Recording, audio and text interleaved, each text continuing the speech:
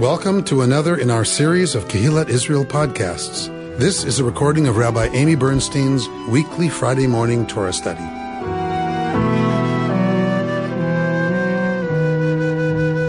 We're entering the book of Leviticus.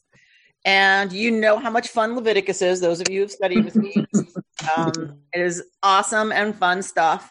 This is the book written by our source P, is the priestly writer. So when we talk about our sources, we talk about J, E, P, and D. We talk about, right, the Yahwist, the Elohist, the priestly writer, and the Deuteronomist.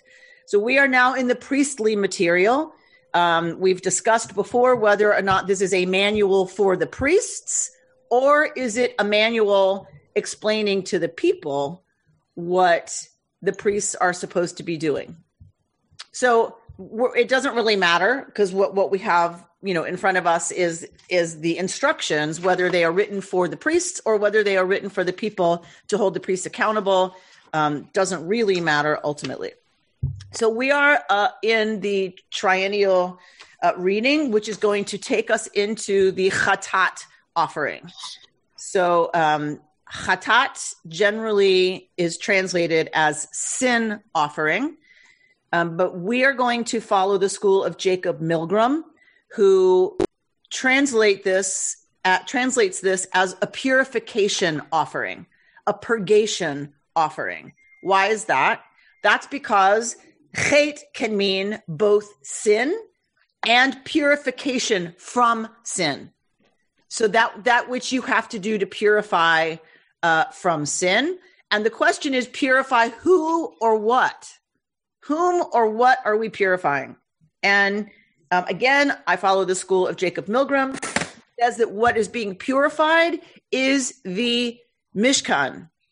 It is the place to which the dross of sin is attracted.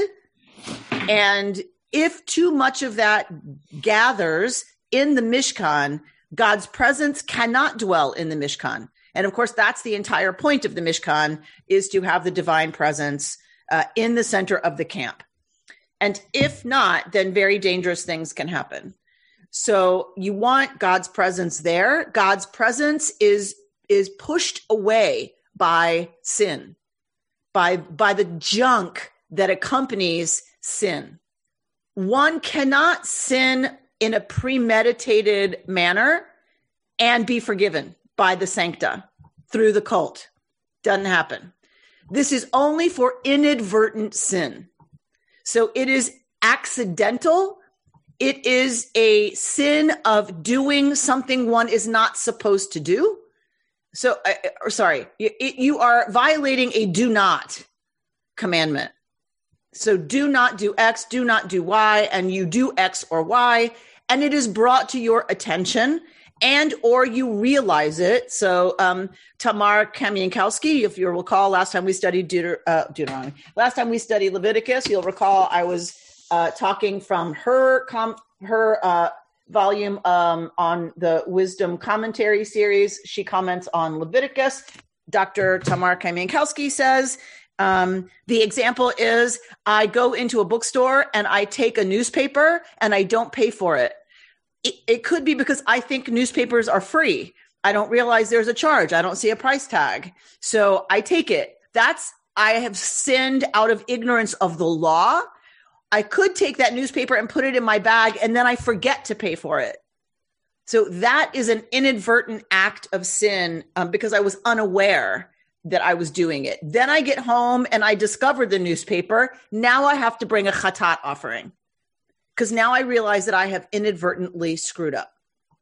Okay. So just to be very, very clear that we are talking about cleansing the Mishkan. Some people argue you're cleansing the person. So that's why I'm being forthright about who I follow as my interpretation. So I am being forthright in saying that that's how I interpret it because it makes the most sense to me. When you see the many uses of chatat and the many instances in which one must bring a chatat, it is not always for sin. It is also for some other stuff, which is why I agree with Milgrom and other scholars who say that it is a purification offering. Sin brings ritual impurity, but so do other things for which a chatat is brought. That's why many of us translate it as something more than a sin offering, because there's times you bring a chatat and you have not sinned. So let's say a nazir. You'll remember Samson and Delilah. Samson was a nazir. He took vows not to cut his hair, not to drink wine, all of that stuff. And so when a nazir is finished with the period for which the nazir vowed to refrain from all those things, the nazir brings a chatat offering. The nazir has not sinned, but has to bring a chatat.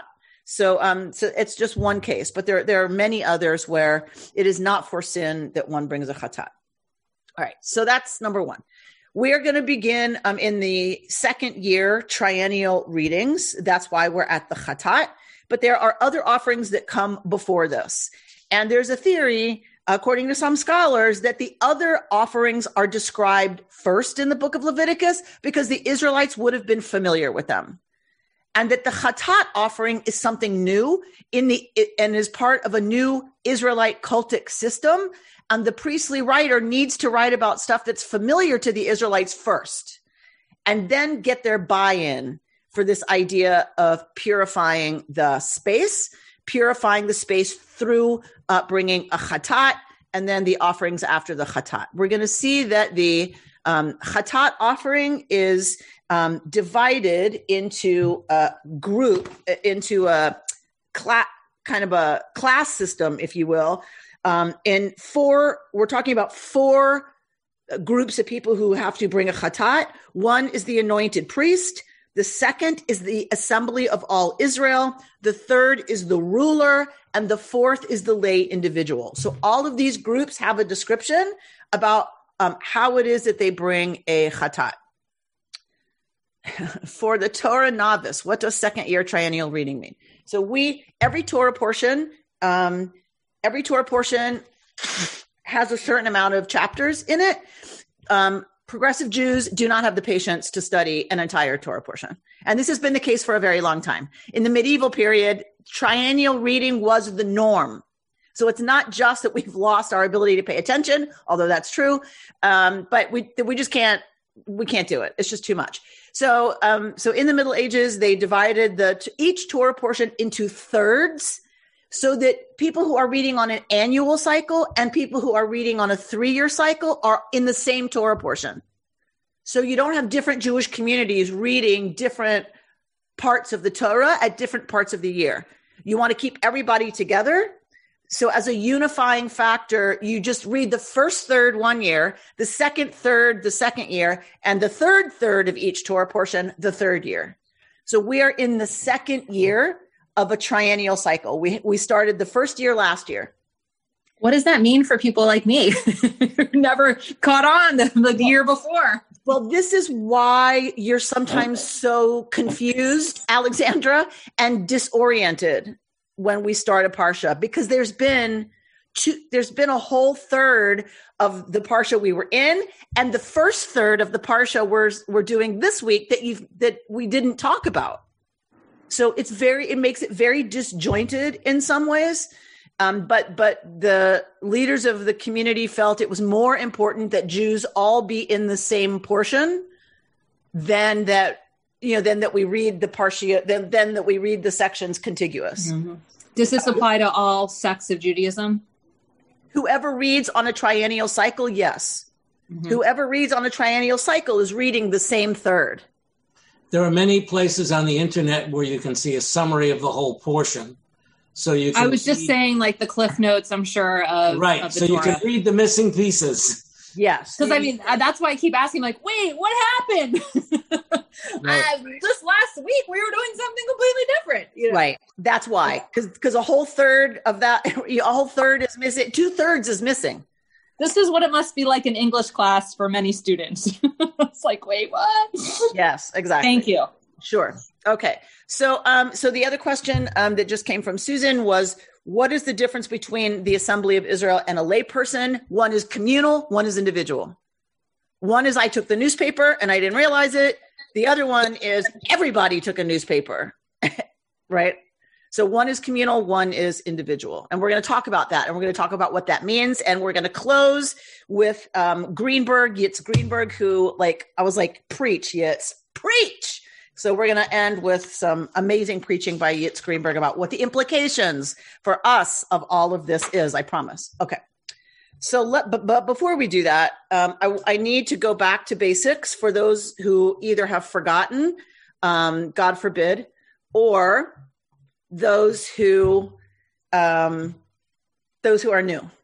So yes, this is meaningful, actually. I know it's hard to believe, but this is meaningful, this scribble on the whiteboard.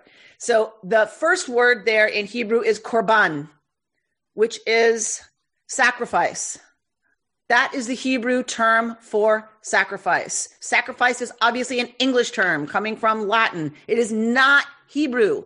Hebrew does not have a word for sacrifice. This is the word, korban. The shoresh, whenever you see those periods, those dots after a letter, it's telling you this is the root of the word. What is the root? Kuf, resh, vet, right? So it's the root of korban is karov, close, near. So those are the sounds, right? The transliteration of that shoresh, of that root. Close, to come close. Keruv, karov. So that is the word for what happens when you're bringing an animal and offering it to the priest to ritually slaughter and then put on the altar. You are coming close to God. You are drawing God close to you. You are having lunch together. A korban is dinner with the divine. And when you kill an animal, unless it's an olah, unless it's a Holocaust, when you kill an animal, the priests are going to eat part of it. You're going to get part of it as the offerer, and part of it is burned on the altar for God. The fat and all the stuff that smells really good is burned on the altar, and that's the offering that God gets. The reach nichoach, the amazing smell of fat burning on the altar. Think of a grill. Someone in your neighborhood is grilling. I don't know about y'all. I can smell it 5 miles away if somebody's got meat on the grill, because that delicious smell permeates everything, particularly in the ancient world where they didn't eat a lot of meat. It was hugely expensive to eat meat. So when you made a korban, when you drew the divine close, when you drew close to the divine for whatever reason, you fed the entire clan, because it was a lot of meat and they did not have freezers. So this is, think of it as a festive meal. So you're not only drawing the divine close and drawing close to the divine, you're bringing the community close. You're bringing your family close together. That was the point of a korban. Some people want to focus on the expiatory nature of sacrifice, meaning this animal's blood substitutes for my blood, because really I should be, dealt with harshly given what I've done.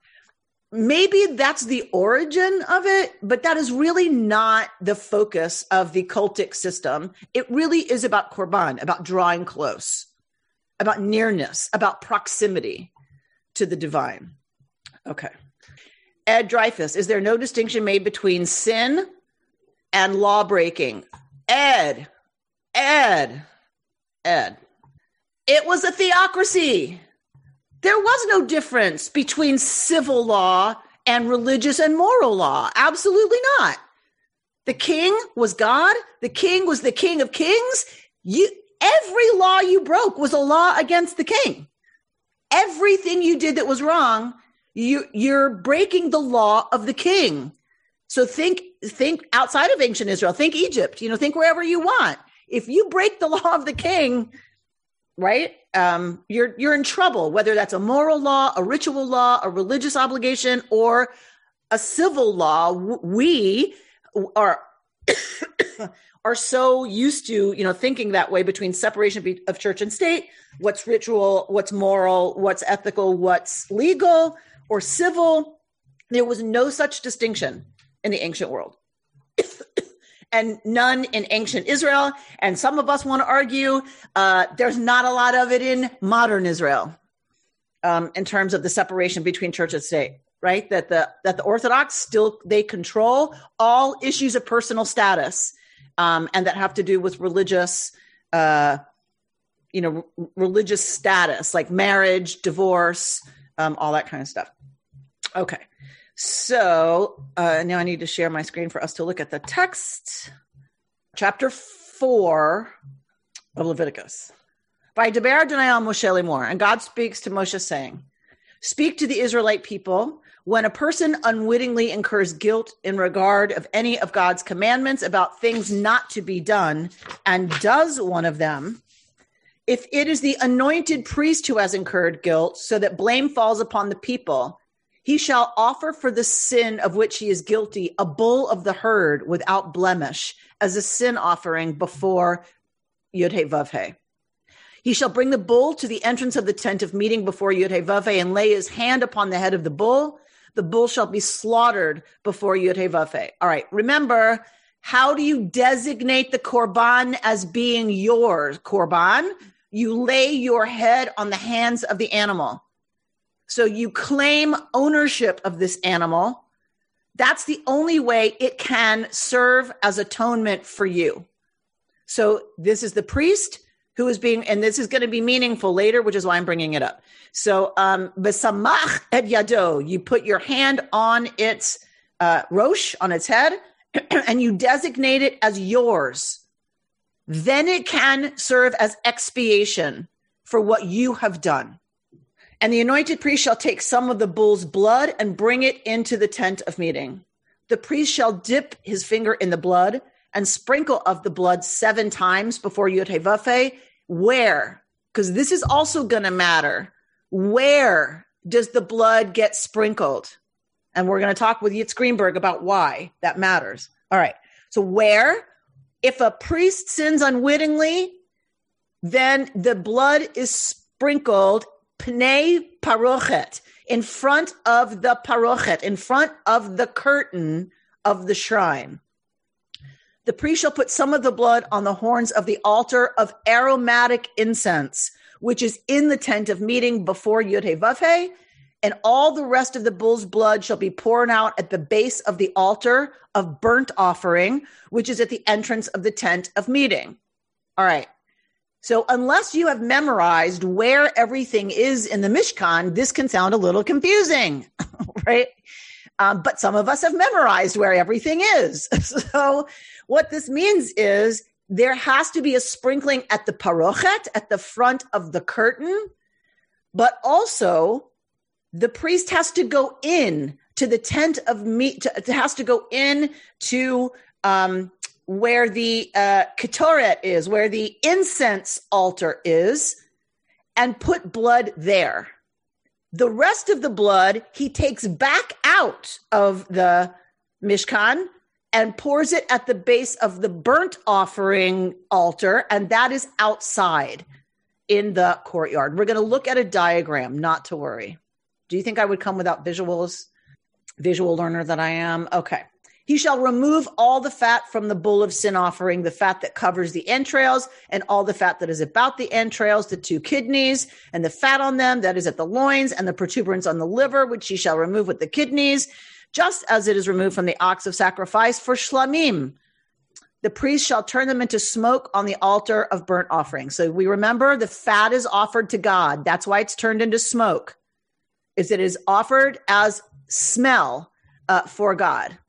The other thing is that, of course, all of the organs are taken out, the kidneys and the liver, because we know those were used for what in the ancient world? Divination. Yes, perfect. I love it. My students, I love that. So it was used for divination. So you want to make sure there's no confusion that the Israelite cult is not doing divination with animal organs. Divination was done with the Urim and Tumim. So it's not that we don't do it, but we don't do it with animal organs. Okay. And so then we get the hide of the bull, its flesh, its head and its legs and its entrail and its dung. All the rest of the bull he shall carry to a clean place outside the camp. to the ash heap and burn it up in a wood fire. It shall be burned on the ash heap. Remember, it is sacred. So it has to be taken to a clean place. Ve'im kol adat Yisrael. Now we're getting a different category. If it is the whole community of Israel that has erred, and the matter escapes the notice of the congregation, so that they do any of the things which God's commandments ought not to be done, and they realize their guilt.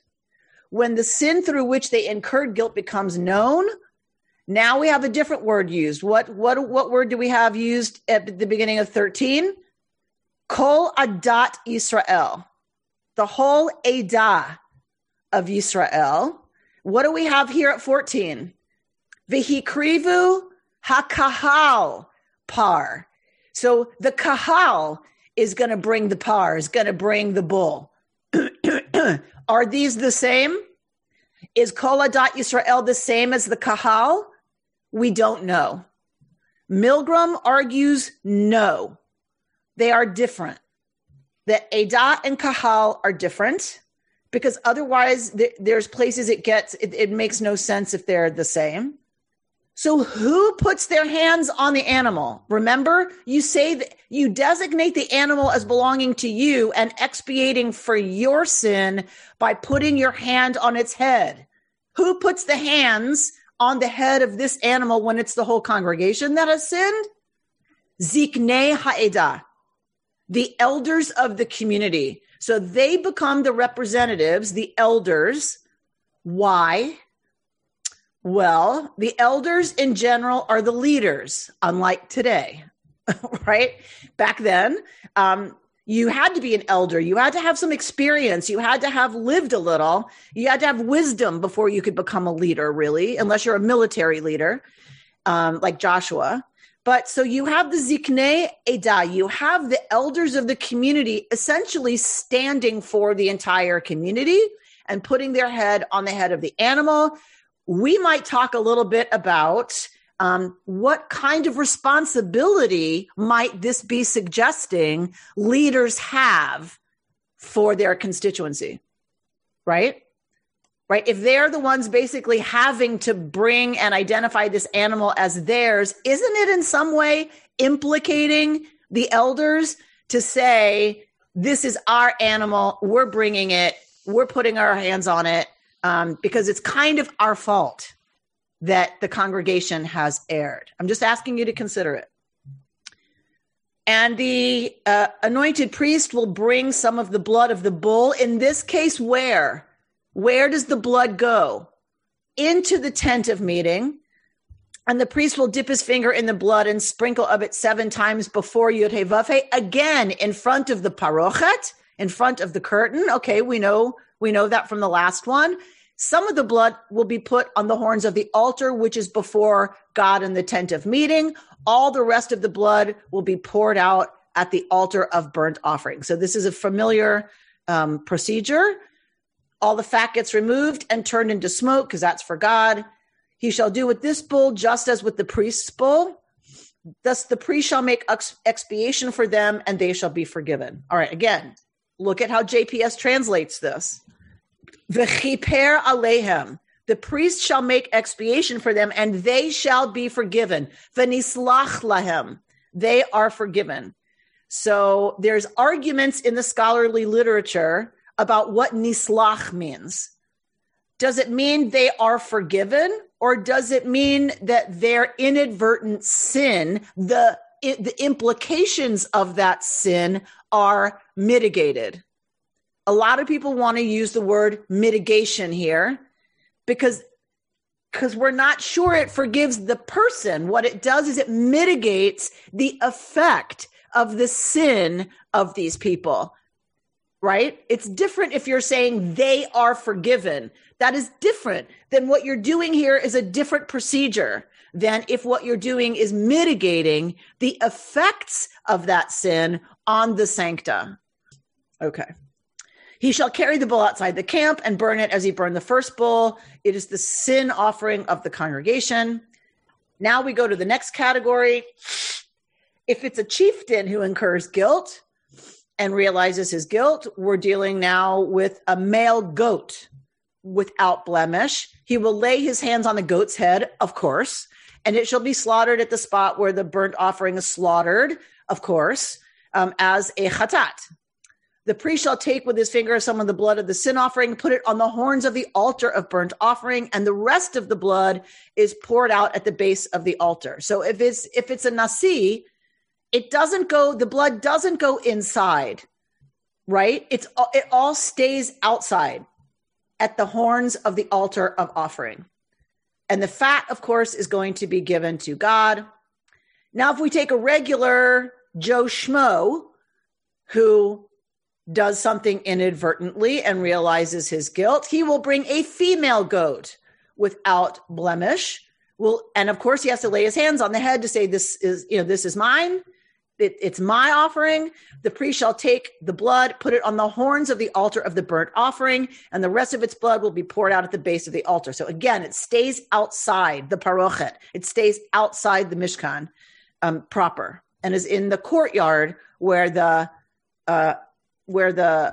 big altar of sacrifice is. Fat gets given to God. If the offering he brings as a sin offering is a sheep, he shall bring a female without blemish. So you could bring a female goat or a female sheep. Same procedure is done with the blood. Yitz Greenberg is going to talk particularly about this sin right here. If a person incurs guilt when he has heard a public imprecation, and although able to testify as one who has either seen or learned of the matter, he does not give information so that he is subject to punishment. Or when a person touches any unclean thing, then what happens?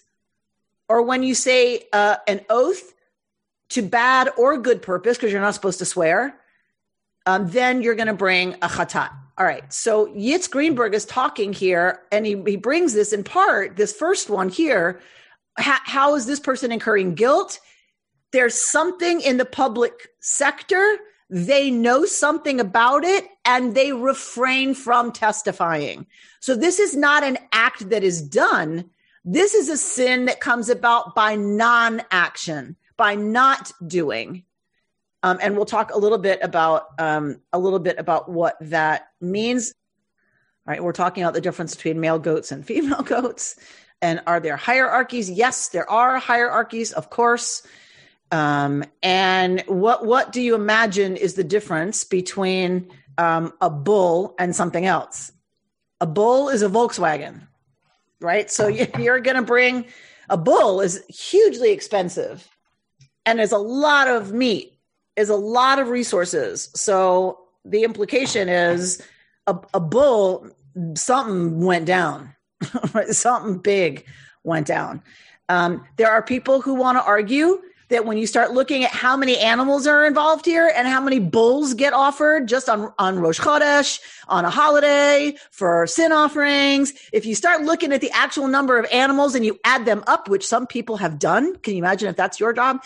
So some people have actually done that. They say it is absolutely impossible that this ever happened. It just would have been running through way too many resources. That there's no way this many animals would have been offered on a regular basis. It was just completely unsustainable. It never happened. That it's all fantasy. Okay, that's possible. The good old days when we used to do all of this, and it's like, what good old days? Never happened. So maybe it was the ideal and they never lived into it. We don't know. I haven't done the math. I haven't added that up, but it does seem like a lot of meat, and it does seem like a lot of animal, like for, over and over and over and over and over and over and over. So Barry says the size of the bouquet of flowers reflects the guilt of the man giving it to his wife, right? So the bigger the bouquet, right? And how many women know as soon as he comes through the door with flowers, they can assess like huge bouquet. I don't even want to know. I don't even want to know. Don't even tell me. I'll just take the flowers. Thank you very much. And I hope there's a little box that comes with it too. But I find it interesting that there's the implication here that you can't just say, well, I did something and I didn't realize it, and so what? That's right. And when you come and realize it, that you have to do something. That's right. And so we're going to talk a little bit about that. So yes, we're going to talk about what are the implications for us, right, about that. And I think it's fabulously spot on. That's exactly right. You don't get to say, oops, I didn't know. So big sin gets a male. Yes, that's correct. Okay. So, because as Barry pointed out, you have one male to a lot of females. You've got a stud who impregnates lots of females. So that stud is very expensive. Okay. Judith? Doesn't the ritual that takes place also indicate the depth of the sin that is being expiated? I noticed that the goats, they don't get the same treatment as the bull. They get the blood poured outside. They're not even in the sacred space. Right. So that we're going to go to Yitz Greenberg. Okay. And talk about that. Okay, let's go. I keep threatening. Okay, here we go. All right. So here is his diagram of the Mishkan. So you'll see that it's divided into thirds. The outer court, so that the space that is created by the outer fencing, that's where the altar is for the animal offerings, and that's where the laver is. Those of you who have studied with me about the mirrors, the women's mirrors that made the laver, that's where the laver is, right outside the curtain that leads into the actual Mishkan. Okay? So here's the laver, here's the curtain. This is the actual structure of the Mishkan. This is fencing. All of this is fencing, okay? Here's the actual Mishkan. So 1/3 is here, 1/3 is here, and 1/3 is here. I mean, and I'm not saying they're equal sizes. I'm saying it's divided into thirds. This area, and this area. So this is the Mishkan. This is where there's the menorah, the shulchan with the table with all of the bread offering on it, and the 12 loaves. And here is the incense altar. Okay. Then you have the parochet going into the Holy of Holies, the curtain that divides this part of the Mishkan from this part. This part, the priests come in here. Levites and priests can be here. Only priests can be here. And only the high priest on Yom Kippur can go here. Okay? So we're talking about penetrating into from less limited to most limited. Okay? So here's the Aron. So keep that in your brain, right? That we're moving from least restrictive to most restrictive. All right. So what does Yitz Greenberg have to say here? The sinful behaviors of people are not only wrong acts that need correction and repentance from the sinners, they create an atmosphere in the community and culture within which the acts are done. Milgram shows that if one looks at the sins that require a chatat, as well as on which altar the sacrifice was brought and where the blood of sacrifice is spilled, the following pattern emerges. And we're going to get another chart, not to worry. When an individual involuntarily, unintentionally commits a sin, she or he generates a moral pollution in the culture of the community. The symbolic language of the sacrifice says that the toxic effect attacks the outer court of the Mishkan and its altar. If the whole community or its leadership commit an unintentional sin, then the act is more weighty. It's a more weighty creator of pollution. As it were, the toxicity penetrates further and attacks the altar of incense in the inner sanctuary. Finally, if intentional and unrepented sins are committed, the toxic fallout spreads farther and deeper. The spiritual pollution attacks the ark in the Holy of Holies, in the very innermost sanctum of the tabernacle. Here is Milgram's illustration. All right, so let's look. Individual, involuntary acts pollute to this point. if you want to use that language, which I really like. Involuntary communal sin penetrates or attacks to this point. Brazen and unrepented offenses contaminate all the way into the Kodesh HaKadoshim. Now, why do you think I'm so excited about this? Right.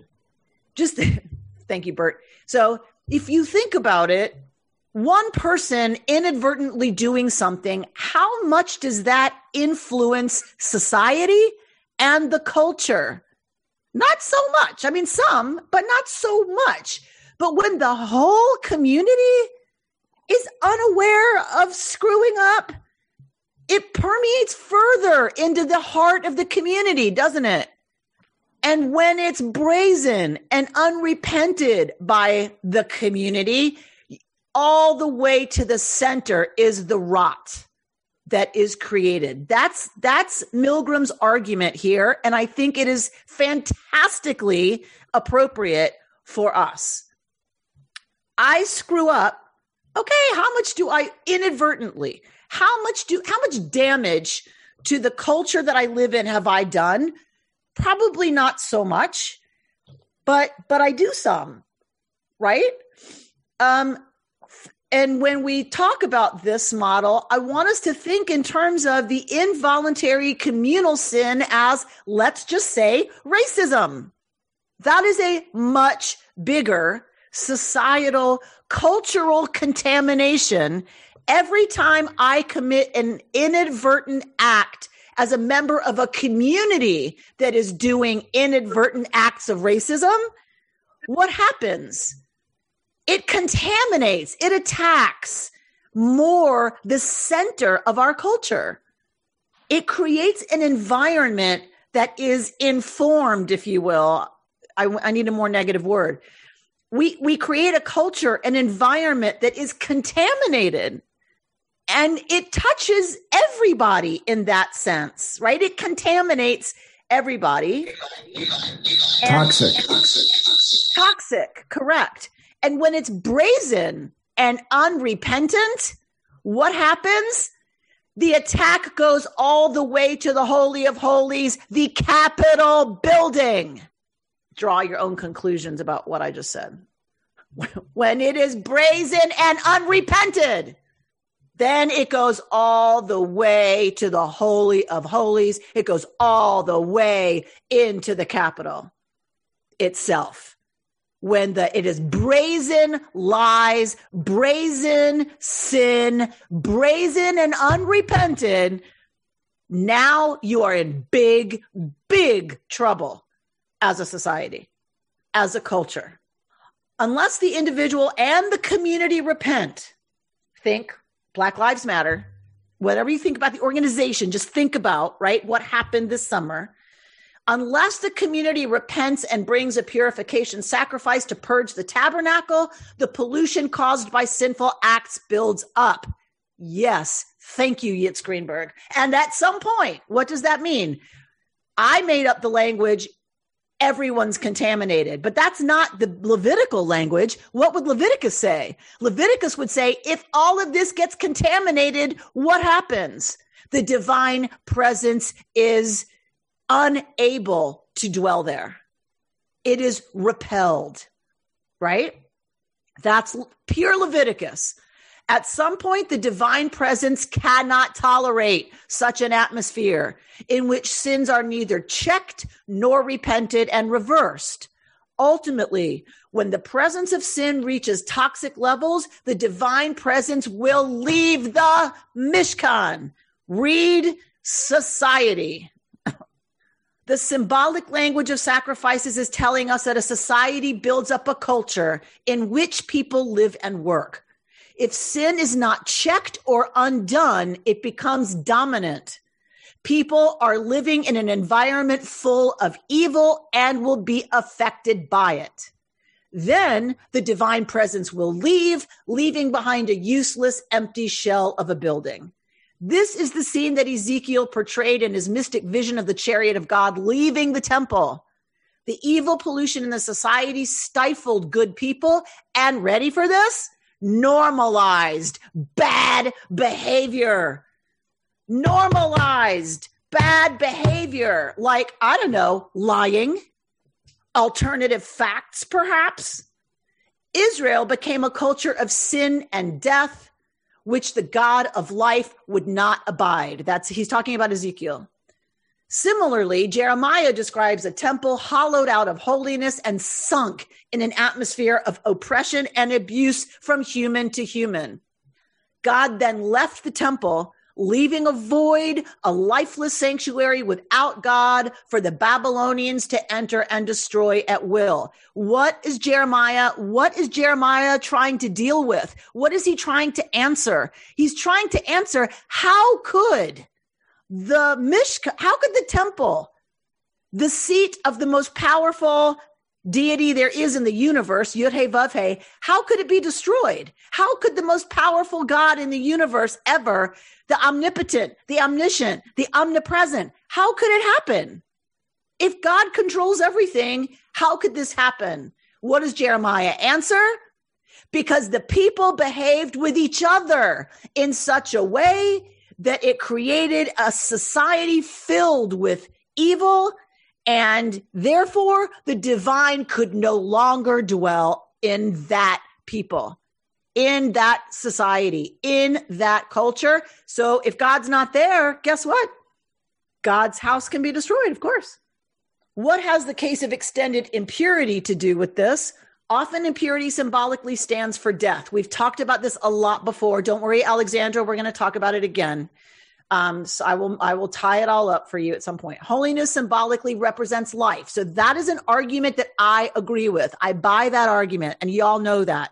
Impurity is about contact with death, proximity to death. Holiness is about connecting to life.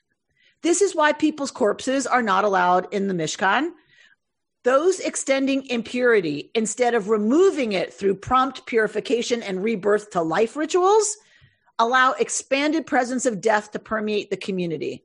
In rituals as shown above in ethics and sin, unless impurity is checked, God will leave. Our portion teaches us that not only acts of sin, but choosing to bystand. Neither to fight nor report criminals is a grave offense, whose influence spreads and poisons the atmosphere of a community. Similarly, complacency in living with death or death impurity, rather than removing it, crowds out a culture of life and holiness. And in the end, God departs from a culture of death, right? As opposed to Egypt, right? Which worshiped death, which was obsessed with death. With the aid of Milgram, we're able to cut through the somewhat remote or baffling symbolic language of the sacrifices, blah, blah, blah, blah, blah, blah, blah, blah, blah. Life needs to be constantly affirmed and renewed. Failure in either the ethical, such as bystanding in the face of sin, or ritual realms generates an atmosphere where the ability to resist sin or death is debilitated. Without repentance and serious action to stop this process of sin/death entrenching itself, the moral and spiritual oxygen will be sucked out of the community. The final result is that the divine presence will depart from such a society. In bringing the purification sacrifice, notice he also buys this. He doesn't call it the sin offering, does he? No, he calls it the purification sacrifice. The individual, the leader, and the community, right? All four levels that we saw signal that they want to fight against sin and not allow evil to become normative or dominant. They signal that bystanding is as grave an act as outright sinning, because it allows bad actions to go unchecked and evil to dig itself deeply into the community. In every society, one must end bystanding and get people to step up and fight for the good. In parallel, one must constantly reassert or renew life, or the society may pass the tipping point and slip into a culture of moral or spiritual death. Go, Rabbi Greenberg. Who wants to say something? I know that was a mouthful. Pam, wow. Right? Preach. Who wants to say Leviticus has nothing to say to us? Leviticus says we are all responsible for what kind of a culture we are allowing, what kind of a culture we are enabling. And we enable often by our silence. We enable by our non-action, which is why he points to that sin about not stepping up. It's a sin, right? It is wrongdoing to not step up and to counter actively a culture of sin, evil, death, all of those things. I found the expression chasing God away an interesting concept.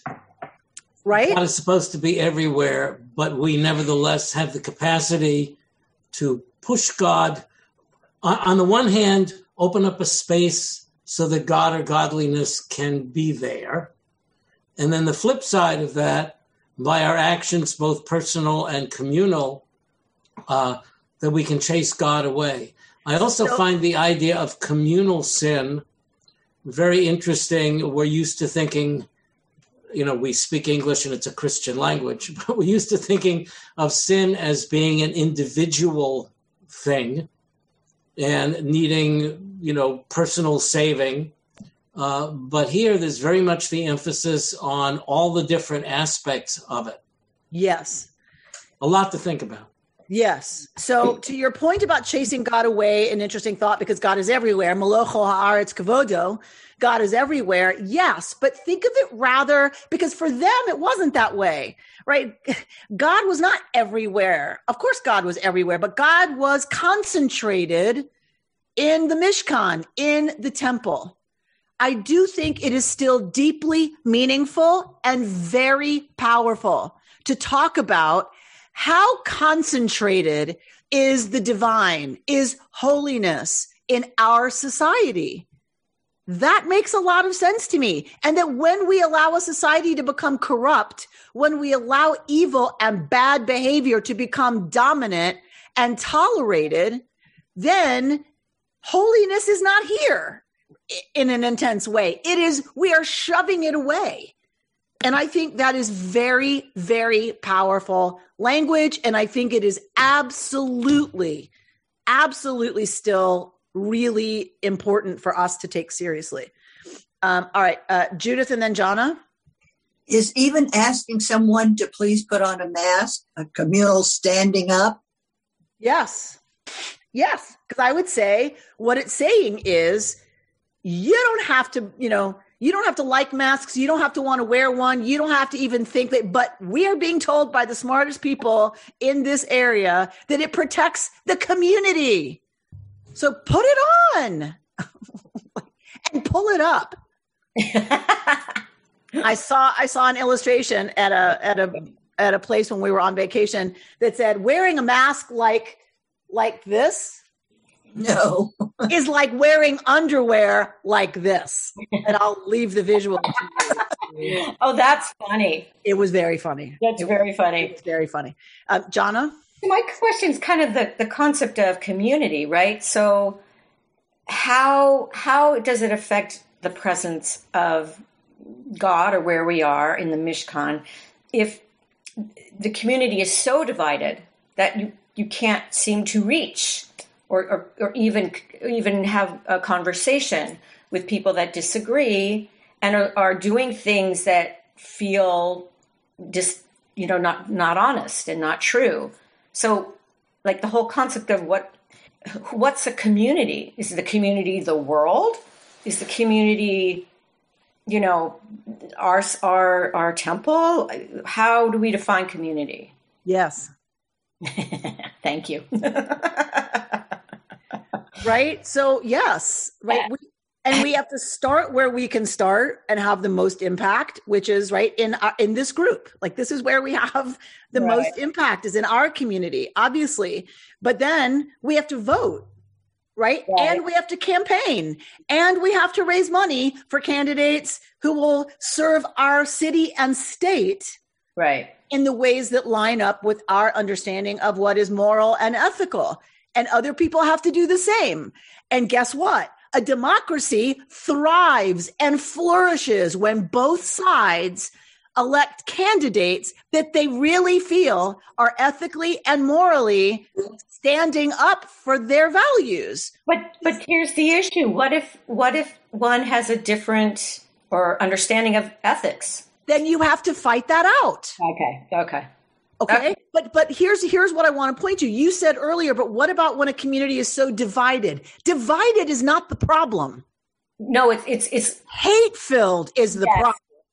What I mean is the kind of division where it feels like there's just no way to communicate. It's just, so maybe we can't, but we have to elect representatives. And I'm just talking election because that's really our way of understanding laws, right? Is through the civic arm. And that's why I'm using that language. But religious leaders also need to be held to account, right? For behavior. I think we can all agree that a clergy person who molests a student. Yeah. I'm sorry. I think there are lines where we can say we need to hold everybody accountable for that, right? Or for harassment, or for overt racist comments, or for, there is a line that we can hold that we're not even holding. Correct. How long has the hashtag #MeToo taken? Right. Where the heck was that? Mm-hmm. Right. And somebody who I was just reading said, the alarm bells have been ringing people for 500 years. And the pandemic, for the first time, racism has been happening for a really long time. So has sexism, and misogyny. It takes gunning down 6 people in a spa to wake us up to misogyny. Right. So the line could have been held way, way sooner. Right. And when the rabbis, when they say what destroyed the second temple, because it can't be, if God is there, then there's no way that could happen. And what destroyed the temple is sinat chinam, baseless hatred. Yeah. So we can disagree about what the policy should be that best supports my values, which are really different from your values. Take abortion rights. So if we can have very strong moral disagreements and what policies should be in place as a result of our moral standing that are completely opposed. Right. We're going to have to figure that out then. Right. Right. Mm-hmm. But for me to hate you. Correct. For having those views and for me to denigrate you for those views, which I'm guilty of. I will admit it. I am guilty of that. Yeah. That's where we have control. Correct. Right? Over checking ourselves. When I see one of those anti-choice people, I start frothing at the mouth. Many of you know I worked in abortion care for 4 years. And so I just start frothing at the mouth. But that's the part ethically and morally I have responsibility for, right? Is cultivating a culture of hate around those disagreements or a culture of we have to figure this out because we have to live in the same country. Yeah. Beautiful. Alexandra, you have to. I too was thinking about community as I'm walking without a mask. Actually, I'm by myself in a very, and I take the mask wearing seriously as well. I also don't understand the mask wearing that's not just the nose, but just the hanging under the chin mask, like not even coverage of the mouth and the nose. But that's an aside. I guess, am I taking Leviticus too literally? When I think about this country and that the foundational piece of this country is slavery. So is God not present?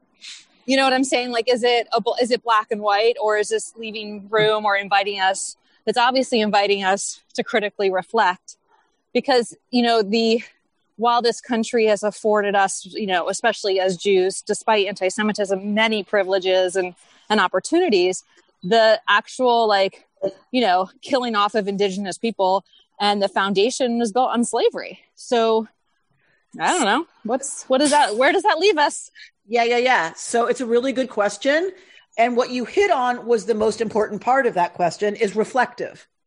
So Torah allows slavery. And in the language of Yitz Greenberg would say, because you have to Judaism took the world as it is. And Torah is about trying to move it to what it should be. So the world had slaves, period. There was no society without slave labor. So, Rabbi Amy, is it sorry, like this is one more point to this idea of purity just seems completely unrealistic in the way that humans operate. Okay, stop. There's two different concepts here. I want to get to them both. So I hear you. First one is slavery just is, and it was, and there was no understanding of an economic system in any kind of large civilization without it. So, but how do you treat your slaves? That's what Torah cares about. Just because they work for you doesn't mean you get to treat them like Americans treated African Americans that they owned. Much of what happened in slave owning America is forbidden by Torah law. Now, what many of us would say is Torah continues to evolve. Our understanding of what is ethical, what is right, continues to evolve and change. We have come to a place where we understand it is completely unethical to own slaves. It is completely unethical to build one's culture and society on slave labor. And so my answer to you is our country was founded on horrifying practices that they did not understand as horrifying in many cases. We do now. So our job is, as we realize those things, to fix them. And let me tell you something. There are more slaves in the world now than ever before. More slavery now than ever there was in the ancient world. There's more human trafficking. There is more people being paid a non-living wage. There is way more child slavery now than ever before in the history of the world. So how are we doing? Not so great. We just don't call it slavery anymore, right? We call it the working poor, or we call it human trafficking, but it's still happening and it's still horrifying, and we have to end it. So in order for Torah and our Jewish understanding of what's right and wrong to evolve, we have to be reflective. That's why we study this stuff every single week, because we're never done. I just said this to a friend of mine recently, Charles. I just said, we are never, ever done. As individuals, as communities, we have to continually reflect on what our understanding of ethics is, right and wrong. I have a very short answer to your second question about purity. Purity is a very specific thing. It is not ethical, has nothing to do with ethics. Purity was a state. You were in a state of ritual regularity. There were things that made you dysregular, like childbirth, intercourse, contamination by a corpse. That puts you in a place of dysregularity, which according to Torah is called impurity. Purity is nothing about behavior, nothing. So, and we don't need pure and impure as categories anymore because there's no temple. And there's no temple ritual to purify. Therefore, the language of purity doesn't work for us. But we can still use the language of regularity and dysregularity. So Brian, somebody was asking about, are we automatically members of a community? Yes. Torah would say, absolutely. We are always dealing with other people. We are always contributing to the society we live in, and what's normative and what will be tolerated and won't be tolerated. Right. So yeah, I think we, whether you want to be or not, you are obligated to contribute to the community in a way that doesn't lead to driving holiness out, that doesn't lead to the normalization of bad behavior, right? And that leads to the normalizing of death in life. That's everybody's job, is to contribute in the ways that they can to a society that is affirming of life, affirming of holiness. And then we have to argue about what that means.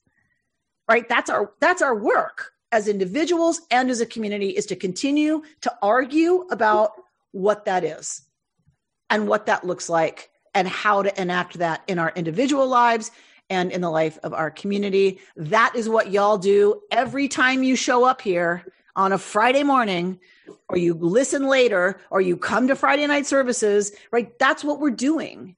We're taking responsibility for taking seriously our tradition's conversation about what kind of a society do we want to build? What are the specifics sometimes of that? What's more general?